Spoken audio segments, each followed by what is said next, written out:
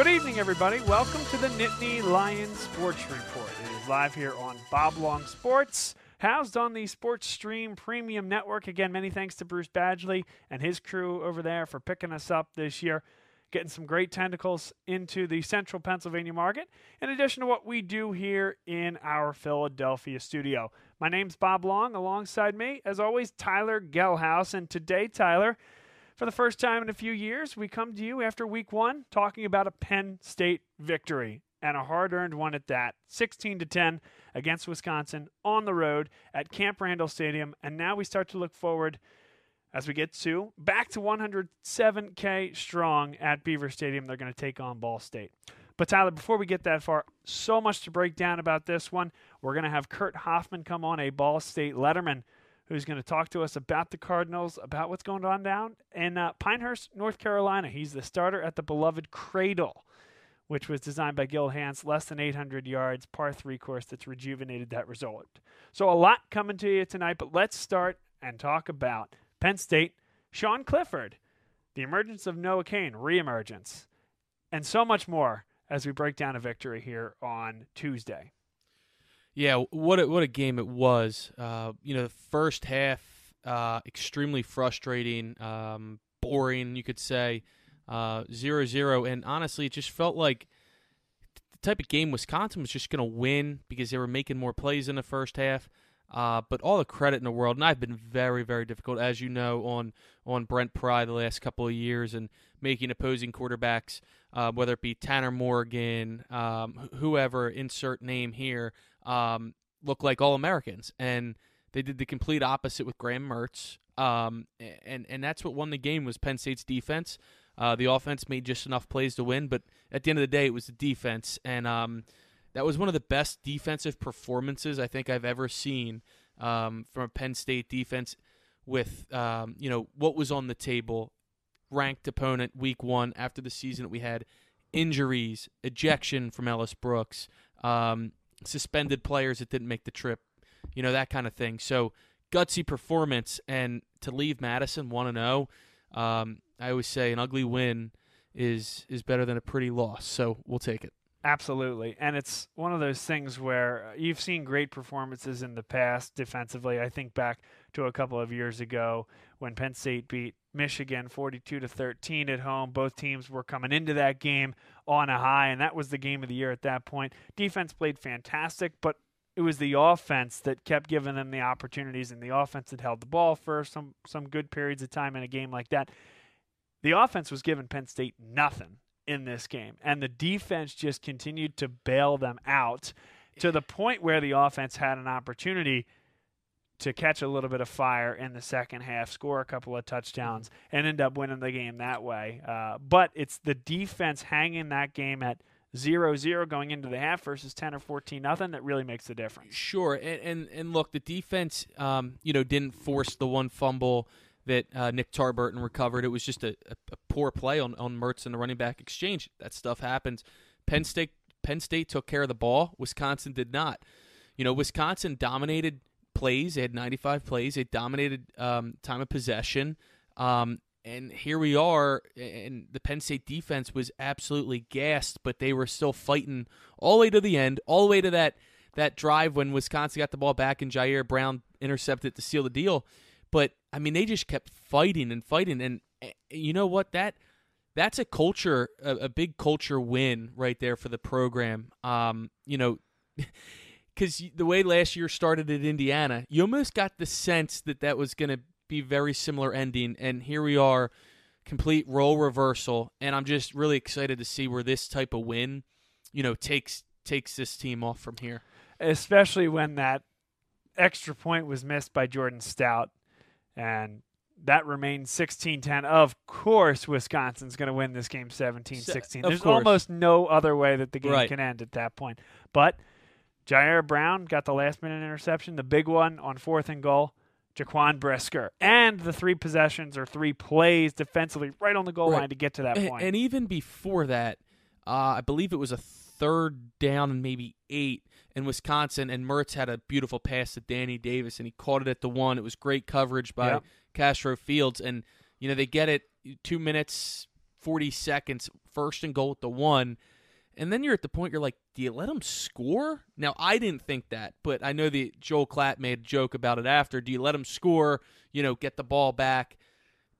And Wisconsin fumbled the first snap, and that put them back 7 yards. Penn State actually had a really good chance at recovering that, but it set up for the heroics of Jaquan Brisker coming out of nowhere, really, and picking that ball off that was intended for Jake Ferguson there. Of course, we're moving forward, not talking about last year, but that let them score thing is very interesting because, of course, Devin Ford was allowed to score when it was 21-20.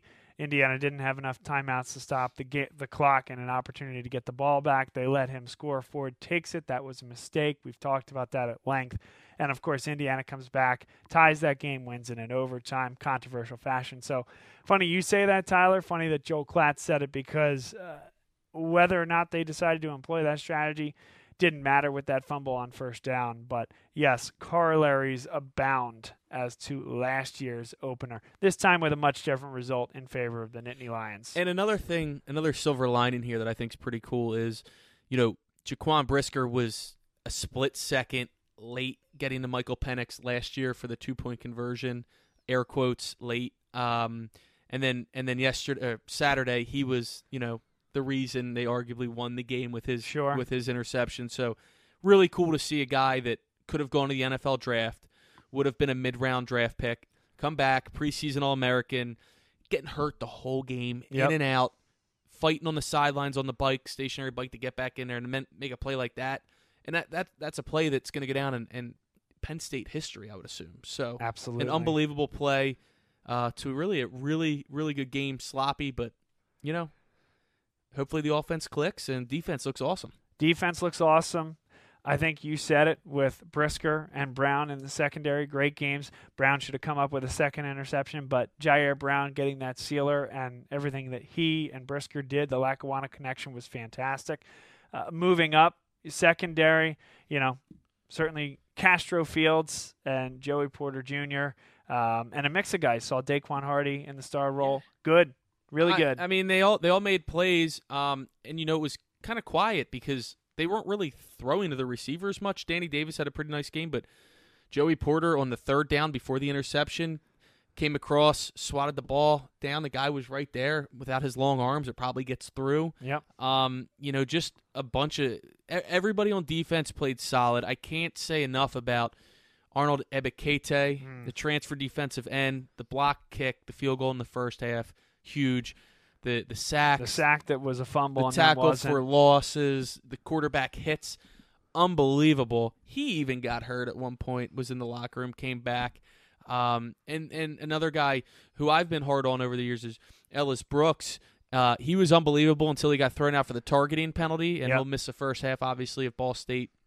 Not really sure about that call. It is what it is. But Jesse Luketa, first game as a defensive end, and I thought he looked good, really natural at that position. The tough thing with Ellis Brooks coming out, though, is you don't have enough depth at the linebacker position. He almost has to become your middle linebacker. Well, and that's the other thing, as we talk about Ball State here a little bit is, and for the rest of that game was Penn State doesn't have the depth at defensive end either. You're right.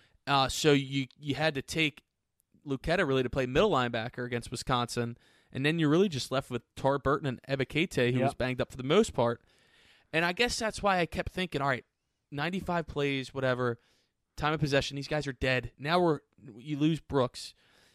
Essentially, then you lose a defensive end, too, because of that. And you're just like, is there enough in the tank? And they just kept fighting. Honestly, it's extremely impressive. Yeah, some snaps for your guy, Charlie Catchier. You talk about him a lot. He's had some injury issues. It was good to see. He got a nice quarterback hit in there, too. Yeah. And they're going to need him.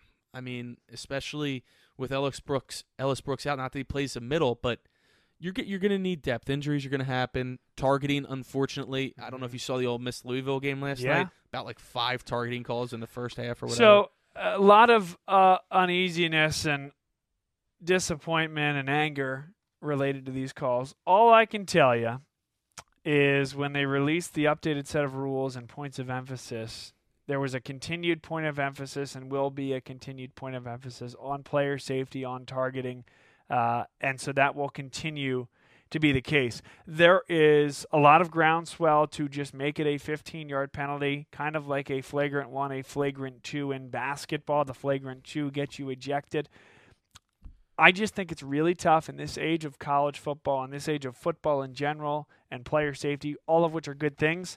It's tough to roll something like that back and say, you know what, this player safety measure that we put into place, that's great. It's protecting players, but we're going to roll back that penalty. I have no problem with protecting the players, obviously. The part that actually, I'm going to go back a little farther. I don't understand the fact that this play wasn't going to be reviewed until Wisconsin called a timeout. Mm-hmm. I thought that was extremely strange. I can honestly say I've never seen that before, where they're going to take a timeout and then, I guess, ask for it to be reviewed. Yep. So if they didn't take a timeout, Ellis Brooks, nothing happens. Yes, that is correct. I think that the right way to look at that is you see that hit in real time. That should be an automatic go to the booth and review. It was a fierce hit.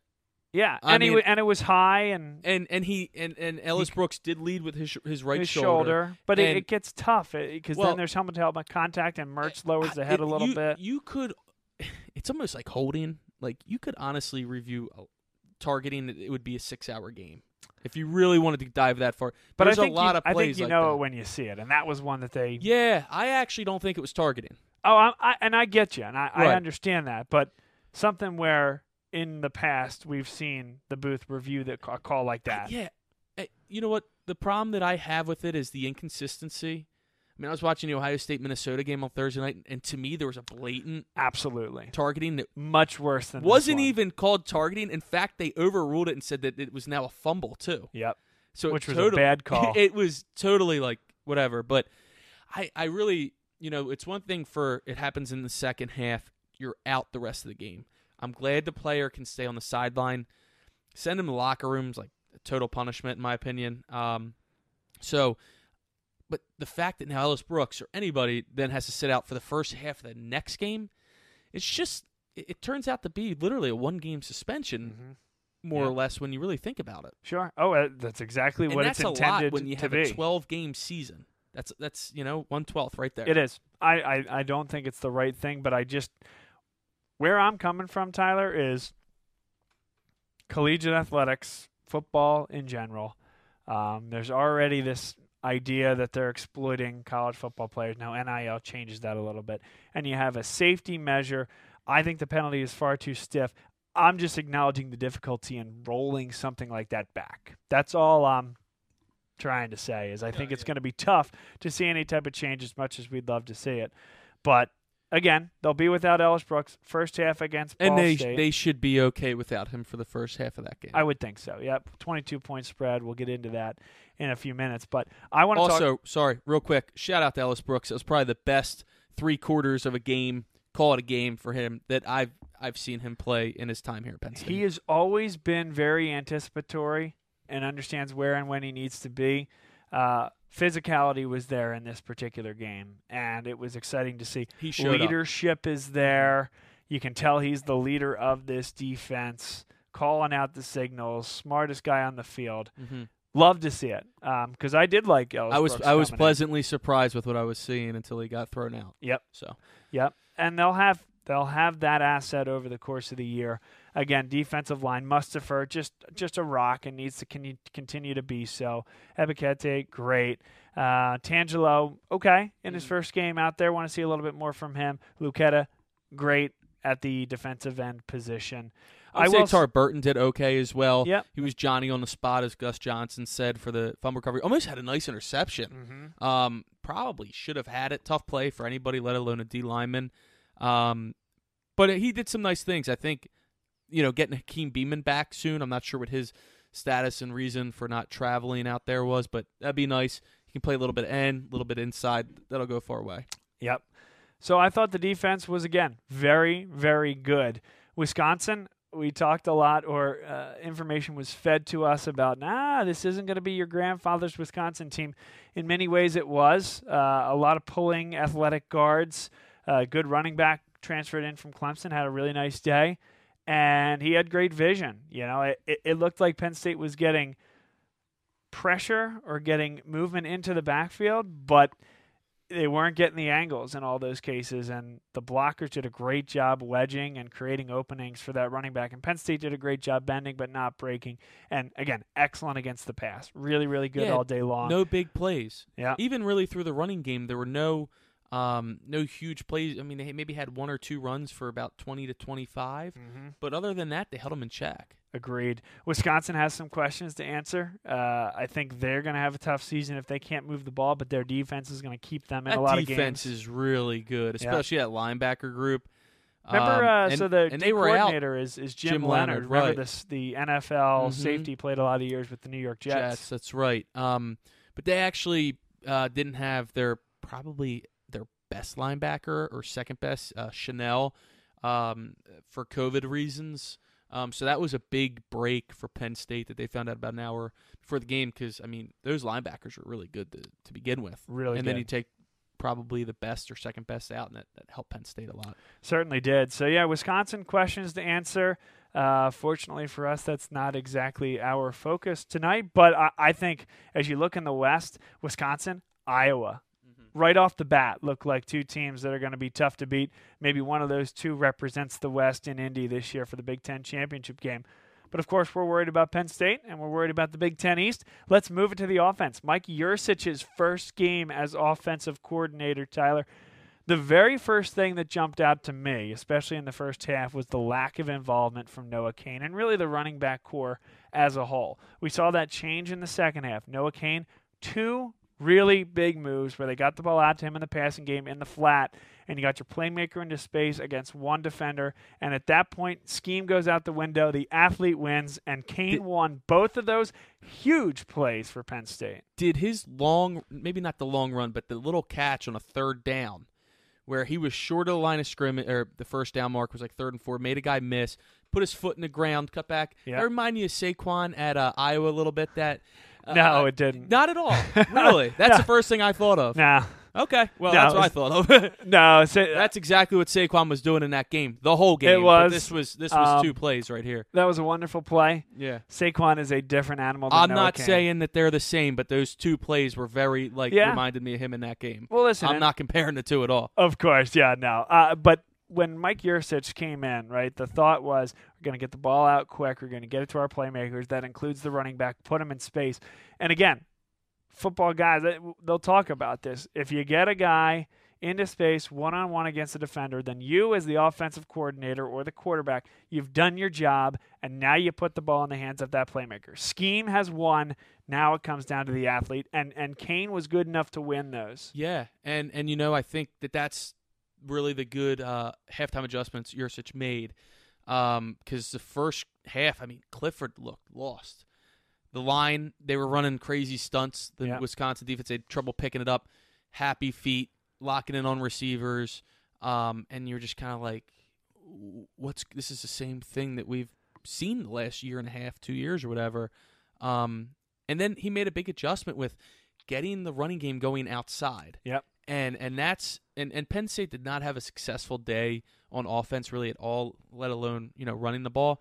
But that simple adjustment of getting the speed and the guy running back outside really opened some things up because Wisconsin was loading the box there, and it was really too much to handle for the Penn State line. I would have liked to seen some more quick hitters as the day went on, but again, the 2 most explosive plays were the long passes to Dotson. So right, and that outside run that you're talking about, maybe we can do a whiteboard when we get that thing up and hanging again here in the studio, our blitz segment. But zone blocking schemes versus you're in between the tackles, right? Maybe you're pulling a guard. Maybe you're just taking care of your gap. A zone blocking scheme gets the boundary into play a lot more. And the difference between that is you're picking up your guy in more of a power look where you're bringing somebody pulling. That's power. Bringing the left guard over to the right spot and overloading there to take on the second level linebacker. That's power. Then there's just traditional blocking schemes where you're picking up A gap, B gap, right? You're taking care of the guy right in front of you. Zone is you're moving your linemen from side to side, and they're responsible for a portion of the field. And that's what they did really well in the second half with Noah Cain there, the ability to get your linemen moving, get Noah Cain moving to the outside, and you're blocking an area, and you're trusting the instincts of your running back to pick the time to cut in or just take it to the boundary. Noah Cain's really good at that. The one thing is he's not the fastest guy in the world, so I'm in some ways a little bit surprised that it was as successful as it was, but his intelligence and his ability to pick the right spot, kind of like again, now we're comparing running backs that are like all-world, right? The Le'Veon Bell type of patience, that's what you see sometimes when you get into zone blocking schemes and what types of running back can be really successful. Yeah, I mean, I couldn't agree with you more on that, and I think, too, the offensive line stepped up more. The offense collectively, 16 points isn't really going to win you many games. This one, it did, and in large part to your defense, but the halftime adjustments made were really, really good by the staff, and I think that going up against a defense like that, an environment like that in the first week of the season, you might have another environment or two that are tough, like Camp Randall, Kinnick Stadium, Ohio Stadium, but I don't think you're going to go up against a tougher defense than Wisconsin. Yeah, I don't disagree. I think it's a great win. I really do. It really is, and it was ugly, but like I said, an ugly win is better than a pretty loss. Yeah, and that does not mean, by the way, don't mistake my words or Tyler's, that the offense has figured things out, because they have not. There's a lot that they still need to figure out. And we, not just me and you, but usually that takes a little bit to get going. Sure. The offense, especially new offensive coordinator, that usually takes a while to get going. The defense, I didn't think they'd be that far advanced at this point in time. Hopefully they can keep playing at that level. But yeah, I mean, it was like you said, or like I said earlier, 0 turnovers. That's actually the turnover battle to be +3 like that. I mean, considering you didn't really I don't think you had more yards than them and the time of possession, but the turnover battle. So if you were to turn on a Wisconsin Beat podcast right now, that is exactly what they'd be saying. And that is exactly what Penn State was saying against Indiana last year. Mm-hmm. Again, we keep talking about the parallels. Right. Penn State was the Indiana of this game, and Wisconsin was the Penn State of last year's game. And that's not to say, I mean, Penn State, I think, outmanned Indiana a little bit more last year than Wisconsin did Penn State. This, in my mind, was a toss-up going in. However, Wisconsin moved the ball better. Wisconsin had more scoring opportunities. Wisconsin, their quarterback... Oh, my God, he let them down. I mean, that was brutal. And so if you're turning on a Wisconsin podcast, they're saying the only reason we did not win that game, we being Wisconsin, is that they turned the ball over. And they are correct, by the way. 4 turnovers in the red zone. They are correct. And a missed field goal. A blocked field. Right. I mean, that's big-time points, but I'm not complaining, and I know you're not. No, of course not. And Penn State deserved a lot of what they got. I just think if they turn the ball over 1 or 2 less times, maybe it goes to overtime. Absolutely. Or maybe Wisconsin wins. And that is going to be the key. We talked about it with Sean Clifford. His misses need to be outside and to the turf, not inside and high. They were inside and high last year, and they resulted in a ton of interceptions, and the turnover battle was lost badly. I mean, it's the only reason they lost that Nebraska game, for example. But I need to heed my own advice. We are not talking about last year.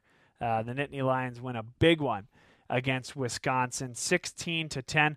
Let's talk about the wide receivers only because we teased it and talked a lot about it in our projection of the depth chart show last week. We saw a lot of Parker Washington. We saw a lot of Jahan Dotson. We saw a lot of Keandre Lambert-Smith.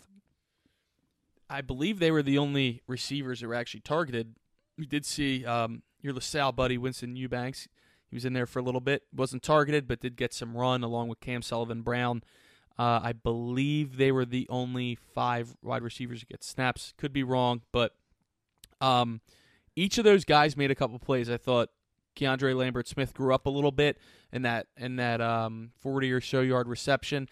He had a second and maybe 6 or so that he dropped. He took his eyes off of it in the fourth quarter there. That was would have been a first down. Big drop. It didn't hurt him. You're right. But it could have, and it was a big drop. But Strange ended up having, and we'll get to tight end. Strange had a pretty bad drop as well. And then Kane, a really tough catch. Tough catch. I thought he should have made it. Should have made it. I have high standards for the tight ends there. Should have made it. Not the easiest catch in the world, but then the very next play, Noah Kane gets it down to the exactly. same yard So line. those two drops didn't hurt them. But I mean what you saw from the wide receiver group, I think you're gonna pretty much see that kind of game every week. And Dotson, I mean, I think he had maybe 5 or 6 for a buck 2 and touchdown, and he could have even had more. He was overthrown on the one, would have been another 60-yard touchdown or so, and he was getting past that defense in the second half like it was nobody's business. I mean, they weren't even close to him. Yep. Well, and that's back to that game at the line of scrimmage and getting the running backs involved. The more you run the ball, the more successful you are, the more you have to creep that strong safety up. Exactly, and that's why I'm very optimistic about this offense still, because Penn State wasn't even able to run the ball, and Sean Clifford was able to make some throws. Sure.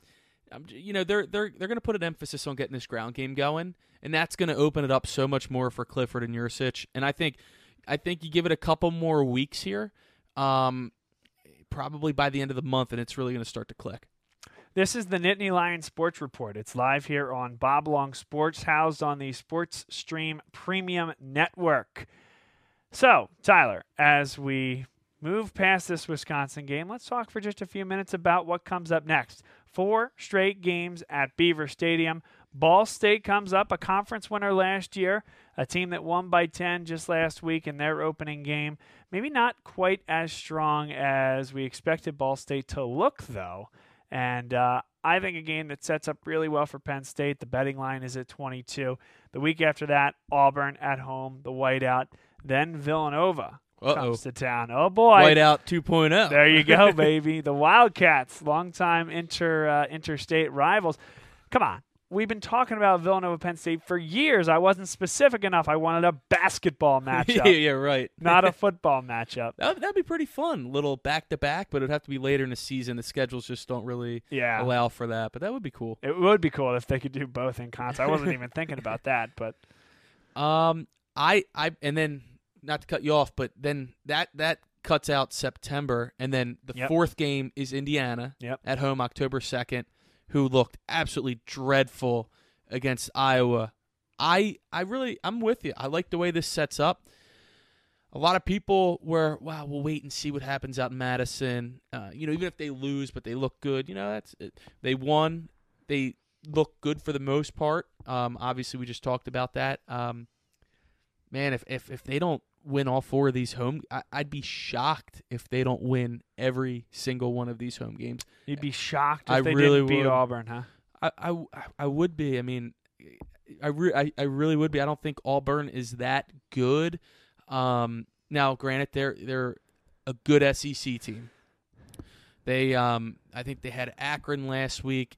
Can't remember they have Akron this week. Whoever, but this is going to be their first real test. New coach coming into a whiteout, 7:30 next week. Tough environment, and I mean, the fans are going to be juiced up.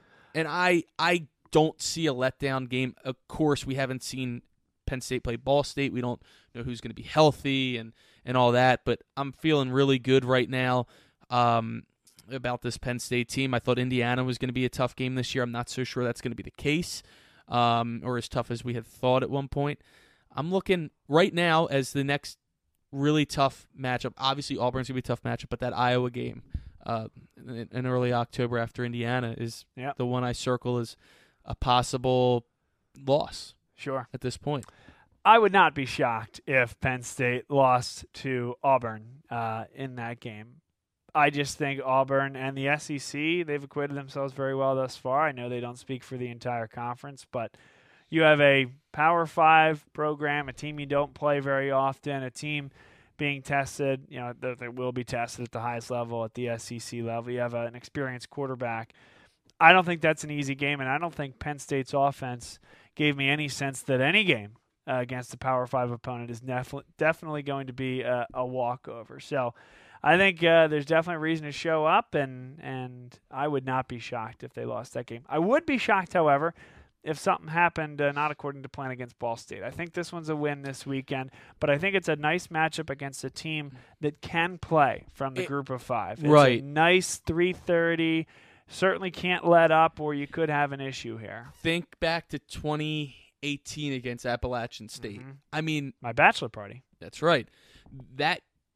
This team is returning more seniors and or super seniors because of the COVID year than any other program. I mean, they bring back almost all their starters, which I think it's great for Penn State because you should win the game, but you're also going to be tested, and that's what you're looking for right now. And let's be real, that 31-21 win against Western Illinois, you talk about not a trap game for Penn State looking ahead to Auburn. I mean, that's Ball State looking ahead to Penn State. They're going to be ready to go. Make no mistake about it. Absolutely. They're a good team. Yep. And I think it's going to be really tough. I think the 3:30 start on Fox Sports, it's a nice profile game for Penn State. Perfect time to watch some college football. Bob Long Sports, we are going to be coming off the field as LaSalle takes on Imhotep in a high school football game in Philadelphia. That's the game of the weekend across the state. Imhotep, Keon Wiley, Penn State football recruit, Eni White, who's not going to end up coming to Penn State but was on their radar for a period of time. Now he's looking at the Alabamas and the Ohio States of the world. But that should be a great game there. They've beaten DeMatha Catholic, who everybody seems to know very well, and Pittsburgh Central Catholic, who our folks on the western side of the state will know well. So that's Imhotep's resume. They're taking on LaSalle. We're doing a college game day special, by the way. That'll be neat. At 11:30 in the morning, right in front of Springfield High School, expecting at least 100 LaSalle students there with signs in hand. And so check that out on Bob Long Sports. But a perfect afternoon. Tune into what we got going at 1, LaSalle, Imhotep. And then Penn State, Ball State at 3:30. Pretty cool, too. I mean, there's a Penn State commit on each team. Imhotep with Keon Wiley, LaSalle with Abdul Carter, and LaSalle's got a really good running back in Sam Brown who's going to Rutgers. So it should be a really good, entertaining game. And if you're a Penn State fan and you're in the area and you're looking for something good to watch before Penn State plays Ball State, head on over to Springfield. Yep, no doubt about that. So that's the story here from at least the way we see it. Penn State, huge win against Wisconsin. Yes, things to learn, but these are the types of wins that you need if you want to string together a season. Penn State has won in the right direction. Maybe not quite as impressed as you were, Tyler, with Sean Clifford. I think a lot of improvement still needed there, but kept his wits about him. I think that throw to Jahan Dotson was a great example of him moving his feet. Noah Kane got a nice little block there to take care of a defender for at least a period of time. Eyes downfield. Jahan Dotson outran the safety. That's a great throw. Yep. There were some issues early in the game. And he had jitters, and we've seen that before. That's not good. No, it's not. And not an excuse. I was certainly surprised that he didn't turn the ball over at all. Yeah. I really was at the end of the day. Yep. So his misses a lot of times were in the right spot. Mm-hmm. And last year they were not. But there were a couple balls that he threw in the first half that easily could have been picked off. And that's true, too. Yeah. I can only hope that – I'm not going to say he's turned a corner because he didn't look phenomenal or anything like that, but if he cannot turn the ball over, I think that goes a far way. Yes. But he's still going to have to make plays. You can't just be a game manager. Yes, you still have to make plays. I do want to see them continue to utilize guys like Noah Kane in the flat, the running backs, tight ends, getting them involved as well. Easy passes. Yeah. There really weren't many easy throws that they had him set up for early in the game. But I appreciate him seeing the mismatches, seeing the things down the field, waiting long enough to see those plays develop, right? I mean, it takes a while for Dotson to get off the line, get 15 to 25 yards down the field, and then find himself open. Right. So you can't have happy feet. You can't be necessarily needing to get the ball out that quickly at all times. On those throws, I think he did a decent job. Mm-hmm. And so that at least kind of starting from that, I guess, that way to look at it is, hey, there were some times, 3 or 4, really good throws down the field where he waited for that play to develop. And that's something that potentially we're looking on to build on. I agree, and I think he is just going to be talked about for better or worse after every game, I think. Just because we really don't know what we're going to get with him week to week, and I think that's just where Penn State and the fan base is. It depends what Clifford's going to do.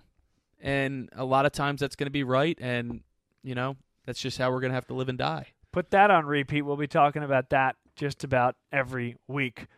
So we'll take a break. We'll come back. We have a very special guest picker here tonight, Curt Hoffman, Ball State letterman and former minor league baseball general manager, and now current starter at the Cradle. If you want to play the Cradle, you're going to have to talk to our buddy Curt Hoffman. He is the man down there in Pinehurst, North Carolina. We met while I was down there earlier this year, became good friends, figured out he was a Ball State guy. We've been talking about this game for a while, so we'll address that next here on the Nittany Lion Sports Report, and then we'll get Tyler and my picks as well.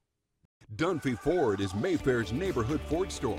Nobody knows your neighborhood like Dunphy Ford. Nearly 40 years. Right here on Frankfort Avenue. Generation after generation. Our neighbors continue to be our customers. We have access to the cars and trucks you want with financing you need. Dunphy Ford is Northeast Philly's first choice for America's #1 brand. 7700 Frankfort Avenue in Mayfair. Online at www.dunphyford.com. Come experience the Dunphy difference. You'll be glad you did. We're now excited to welcome to the Nittany Lion Sports Report a Ball State football alum, Curt Hoffman. Curt, welcome to the show. Thanks for being the picker today. Yeah, good morning. Nice to be talking to you from Pinehurst, North Carolina, where it's a gorgeous morning. A lot of golfers were setting records down here for rounds of golf every day. Yeah, that's right, and we'll get into a lot of that. The story goes well beyond your time at Ball State, though you did play football at Ball State. You were up there for a reunion last week. And, yes, now you are working at Pinehurst Resort, one of my personal favorite places to go play golf, to get away for a weekend. And you are the starter at the beloved Cradle. 700-plus yards, 9 holes, a par 3 course that has really rejuvenated the resort, which didn't really need much rejuvenating, of course. But what a great place the Cradle is. Could you tell us a little bit about your job there? Yeah, well, the administration here at the resort decided back in 2016 that if they wanted to remain as one of the premier resort destinations in the world, they needed something like this. And so they brought in Gehlhaus, the gentleman who did the Olympic course down in Rio in 2016. And we designed a 9-hole par 3 course that's been just a tremendous hit, far more than anybody could have realized. We opened it in September of 2017. And I've been here. I was there for the opening, and I'm still here now. We're doing probably 100,000 rounds a year here, which is a lot of golf. That is a lot of golf. That's fantastic. How did you get into that? Well, it's just, my career was from Ball State in the mid-'60s. I started teaching in New York. Coaching football, coaching lacrosse, and for 15 years or so, I did that in the suburb of New York City, same county that I grew up in, Westchester County, which is just north of the city. And in 1981, I got an opportunity to work for the Texas Rangers, so I left teaching, and I was the general manager for their Florida State League team in Daytona Beach, Florida. That was a great time in Daytona. The 80s were rocking, so to speak. But I met a young lady down there, and we married and moved back to New York, where I this time taught in the Catskill Mountains, which is about 3.5 hours north of New York City. Wonderful little community of about 6,000 people. It looked like it came right off a Norman Rockwell painting. And I coached baseball up there. They didn't have football. The school was too small. I coached baseball in the spring, and in the wintertime, I was the alpine ski coach. and that gig up there lasted another 15 years. So 30 years in New York, I retired, only to be pressed back into action in Charleston, South Carolina, as the athletic director and women's fast-pitch softball coach, as well as teaching advanced placement history and advanced placement psychology. So Charleston, South Carolina lasted another 15 years. So 45 years in, it was time to call it a day and come up here and buy a home in Pinehurst, where my youngest daughter and her family live. And as much as I love Charleston, you don't keep your grandchildren or from grandma. My wife wanted to be close, and it's a great gig. I came here just at the right time. They were bulldozing acreage to put what is now the Cradle in, and I've been here ever since. As you well know, we've played around. Yes, we have. We had the opportunity to play together. And we'll get to the Cradle in just a second, but some of our Penn State fans, I'm sure, are also baseball fans. So minor league baseball and running a minor league club. If you could share a story or two about that, might be emblematic or give folks a little. Well, you know, I was tutored by a great mentor. His name was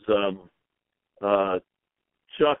I can't think of his last name now. Gosh, he was a former general manager of the Evansville AAA team, and he had retired. He was actually I think a staff sergeant in the Army before he got into baseball. But he was the man that taught me everything about how to run a minor league club. Great guy. It's just a great job. In the off season, you're talking to all the sponsors, all the people, businesses that you see out on those outfield walls. You're selling space in the program that's going to be sold throughout the season. You're setting up those dates that everybody loves in minor league baseball: bobblehead day, bat day, glove day, helmet day. You know, the way that works is you work with local businesses. For instance, we'd do business with the local McDonald's, which was owned by one group. And so they would underwrite the cost of the bobblehead or the helmet. And then we would give them literally thousands of tickets, and then they would use them at their restaurant. You know, you come in, buy something at McDonald's, and you get 2 tickets to the game. You know, things like that. And we did that with all sorts of businesses. And the ball players were sent to us by the Major League Club. And as a matter of fact, in 1985, I had a combination of Baltimore Orioles and Texas Rangers personnel. Had young Bill Ripken, who was always a challenge to make sure that he was in bed at curfew. But it was just they play the Florida State League is probably the premier, still is the premier single A league in the country. The big clubs love to have their best players there because they're playing in the very best facility for single A ball. The home stadiums in the Florida State League are the spring training sites. It's where the big clubs play their Grapefruit League games. And so the facilities are tremendous, and the Florida fans get to see great games in just wonderful stadiums. So it was a lot of fun. It was a lot of fun. I wanted to get back to teaching and coaching, but certainly it was just a great experience for me. You know, so that's it in a nutshell. I appreciate that. That's good intel for folks that are interested in minor league baseball. It's a unique racket for sure. Now, I know you have to get to your shift at the Cradle coming up here, so we'll get one quick one on the Cradle, and then we'll pick some football games if you have just a couple minutes. But tell us about the Cradle, about Pinehurst, and anything that avid Penn State fans that might also be avid golfers might want to know. Yeah. Listen, Yeah, I'm happy to do that for you. The resort, of course, is world-renowned. We actually have, including the Cradle, we have 10 courses to pick from down here. If you come and stay at the resort, okay, we have a menu of golf courses that are unsurpassed. The famous number 2, of course, where the U.S. Open is played. Number 4, which was the course that Gehlhaus redesigned after he finished the Cradle. We had that back open with his design in 2018. But we have designers like Maples, Jack Nicklaus, Fazio. I mean, all the great designers have at one point worked on Pinehurst courses. And, you know, you're staying at just historic old hotels. The Carolina is just gorgeous, 1895, followed by the Holly Inn, which was right around the turn of the century also, and the Banner Inn. And there's even condos and villas that you can all book through the resort and play any one of those 10 courses, including number 2. So it's a wonderful golf experience for all of you, your listeners and your Penn State people. We'd love to have you come down and experience what Pinehurst has to offer. That's great. I'd highly recommend it too. As a guy who's been down there, plans to go back again. Yeah, and we're looking forward to having you and your wife back. Yeah, so let's talk Ball State football. Absolutely. Tell me about Ball State. Well, Ball State. Right. Letterman, you were up there. What I was just on campus last Monday through Wednesday, actually. I watched the football team work out just a couple days before they opened their season last Thursday night against I believe it was Western Illinois. And they won 31-21, but I expected more from them. I thought I saw early on over the months before that they were ranked up in the top 30, although I didn't see that recently. So I'm not sure where they ended up in the preseason rankings, but they handled Western Illinois, I guess, pretty easily. But the problem that I see playing Penn State is their depth. You know, I think they'll give the Nittany Lions a run for their money in the first half. The second half is going to probably be problematic. I think they'll get worn down a little bit, but it could be a very good ball game. I'll tell you. I see the betting line is 22.5. So you and I have a bet here for golf in Pinehurst. So I'm hoping that the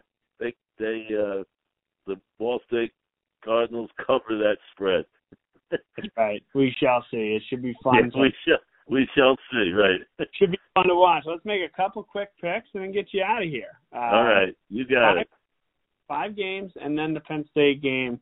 Penn State game is always against the spread. So the other 5 are going to be straight up. Let's start with Oregon against Ohio State, the Buckeyes. Yeah.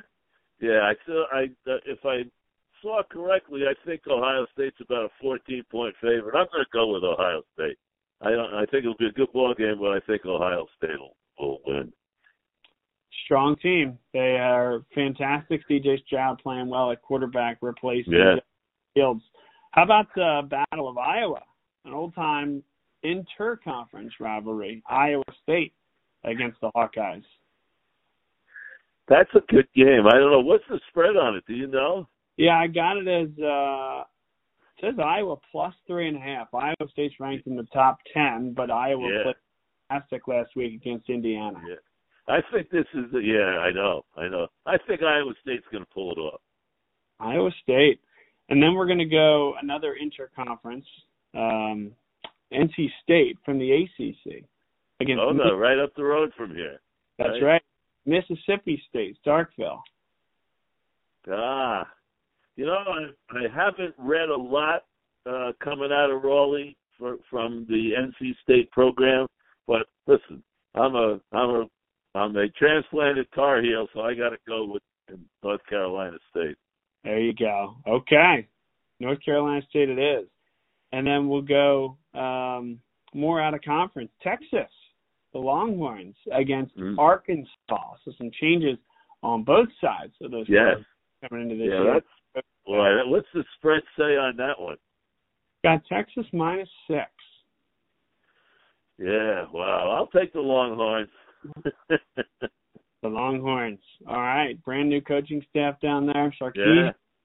Playing a team he saw in years past as the offensive coordinator of Alabama. Curt has the Longhorns.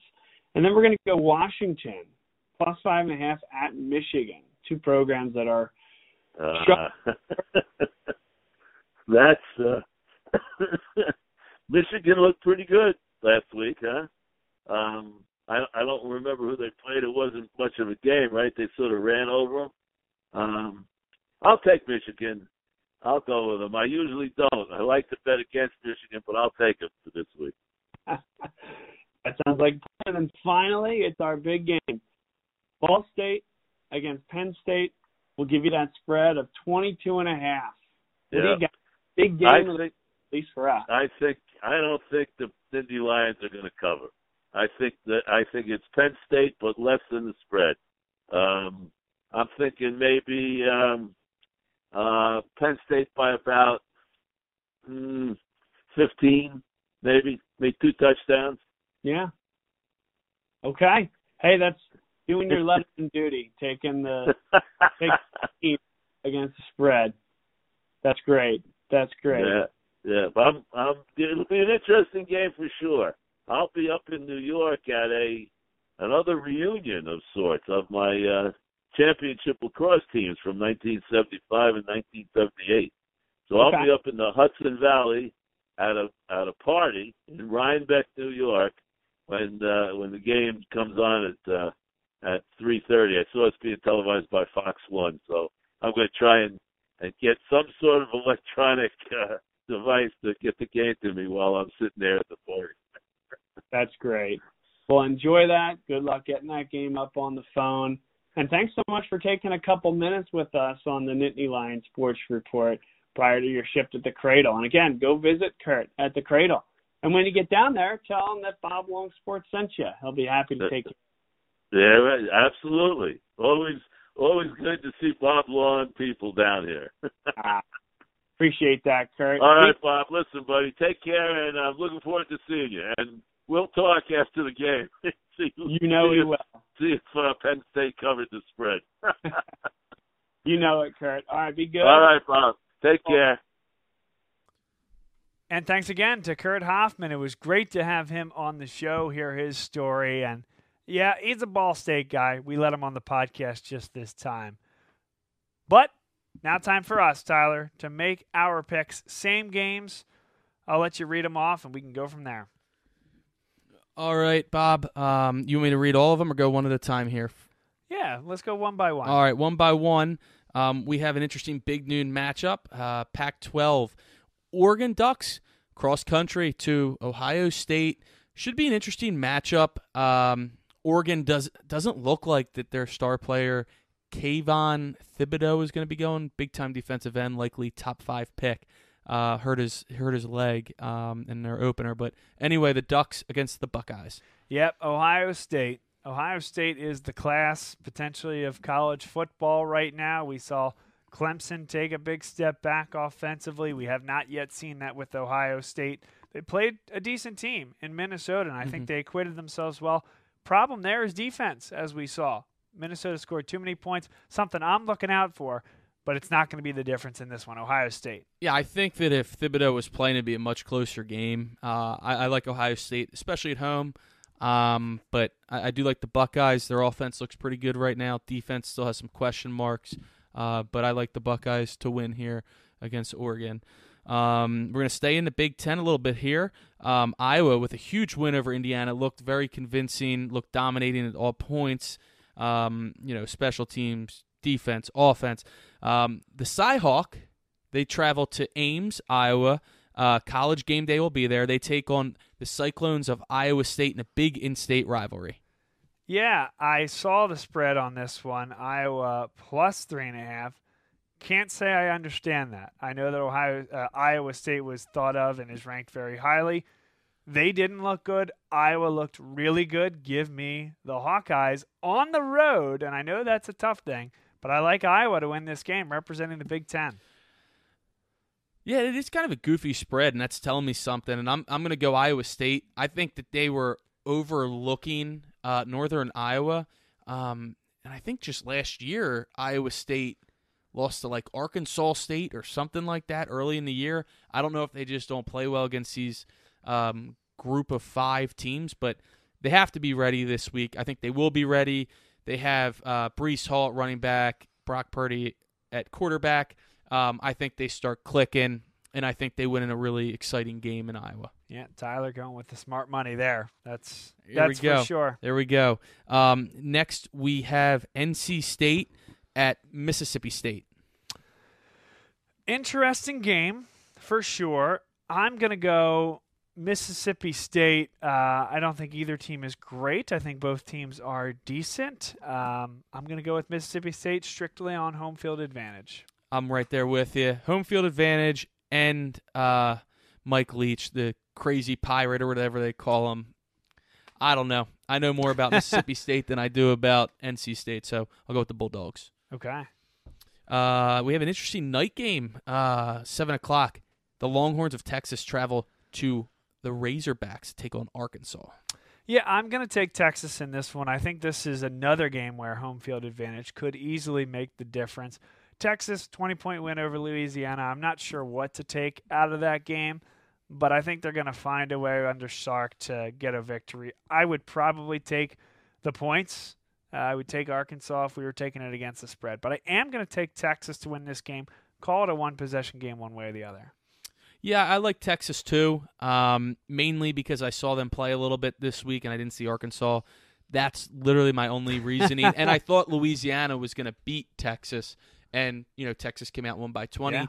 For that reason, I'm not going to let the horns fool me again. I'll go Texas. The night game on ABC, Washington coming off of incredibly, I guess you could say embarrassing defeat against Montana, 13-7 at home. Preseason top 20 team.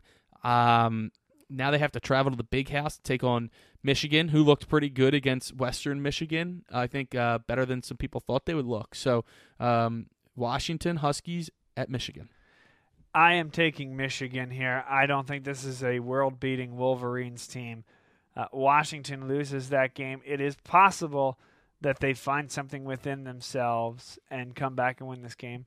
I don't see it this time around, though. Michigan to win this game in the Big House. Yeah, I'm right there with you again. And the reasoning is the same, so I'm not even going to say it again, but I got Michigan as well. And finally, we have Penn State, Ball State, 3:30 FS1. Penn State, 22-point favorites as of right now. Bob, give us your score, and then obviously that'll go if Penn State covers or not. Yeah, I do like Ball State to cover in this game, and I think it's going to be, let's call it 28-14 Penn State. I think Clifford does get off to a little bit of a slow start again. I am not confident in this team to score enough points to beat somebody, a team that I think is pretty decent, by 3+ touchdowns. So I got Ball State, and I think pretty comfortably under the spread. I think this has a chance to be a tight game. Maybe it's when I say 28-14, maybe I think it's a late score for Penn State to put it away at 14. But I believe there's every reason to watch this game into the fourth quarter. I'm right there with you again. I mean, all of our picks are kind of similar here between the three of us. There's not much separation. We're waiting on Iowa State, Iowa. Yeah, and but I'm going to go Ball State to cover. I like Penn State 34-17. I think this is a little bit of a trap game in the sense that you're coming off a huge win. You might be looking ahead to the whiteout a little bit against Auburn. And Ball State is no slouch. I do not think Penn State will lose a game. I just think it'll be closer than the 22-point spread indicates as of right now. Yep. I'm right there with you. Ball State, I'm not one to find the arbitrage in Vegas lines, but Ball State didn't play as well last week, I think, as maybe folks anticipated. But you talked about all that talent coming back, or at least that continuity, if nothing else, with all those starters on a good team from last year. This is their Super Bowl big game. They're going to find a way to stay tight for a while. Absolutely, and I think it's going to be a great atmosphere up there, too. A year without fans at Beaver Stadium. This will be a nice little tune-up, get everybody's vocal cords back and ready for the following week when the Auburn Tigers come to town. Looking forward to that, and like we said on the whiteboard here, exactly what you mentioned there, Tyler. We are back to 107K strong. Penn State also has a 5-game winning streak carrying over from last year, one of the longest in the country right now. Probably outside of Alabama. Okay. And I'm sure there's a couple other schools, but I can tell you who doesn't have a 5-game winning streak, and that is the Clemson Tigers. Yeah. 2-game losing streak. Ohio State and then Georgia. Yep. And just a field goal. DJU. How about that? Not quite what we expected. Good for them. I'm happy that I picked Georgia. That was a tough good one pick for me. That was a good pick. You went against Ryan and I, but I love that UCLA pick that I made last week. That is a good one. And that Sissy blue shirt. Sissy blue, that's right. Eddie Orgeron. I tell you what, when they go play Ole Miss, you know what color jerseys Ole Miss is Same wearing. colors they wore last night. Yeah, that's right. The Sissy Blues. That's how we'll end it, folks. The Nittany Lion Sports Report. It's here on Bob Long Sports, housed on the Sports Stream Premium Network. He's Tyler Gehlhaus. I am Bob Long saying so long, enjoy the football, and we'll see you early next week to preview the whiteout.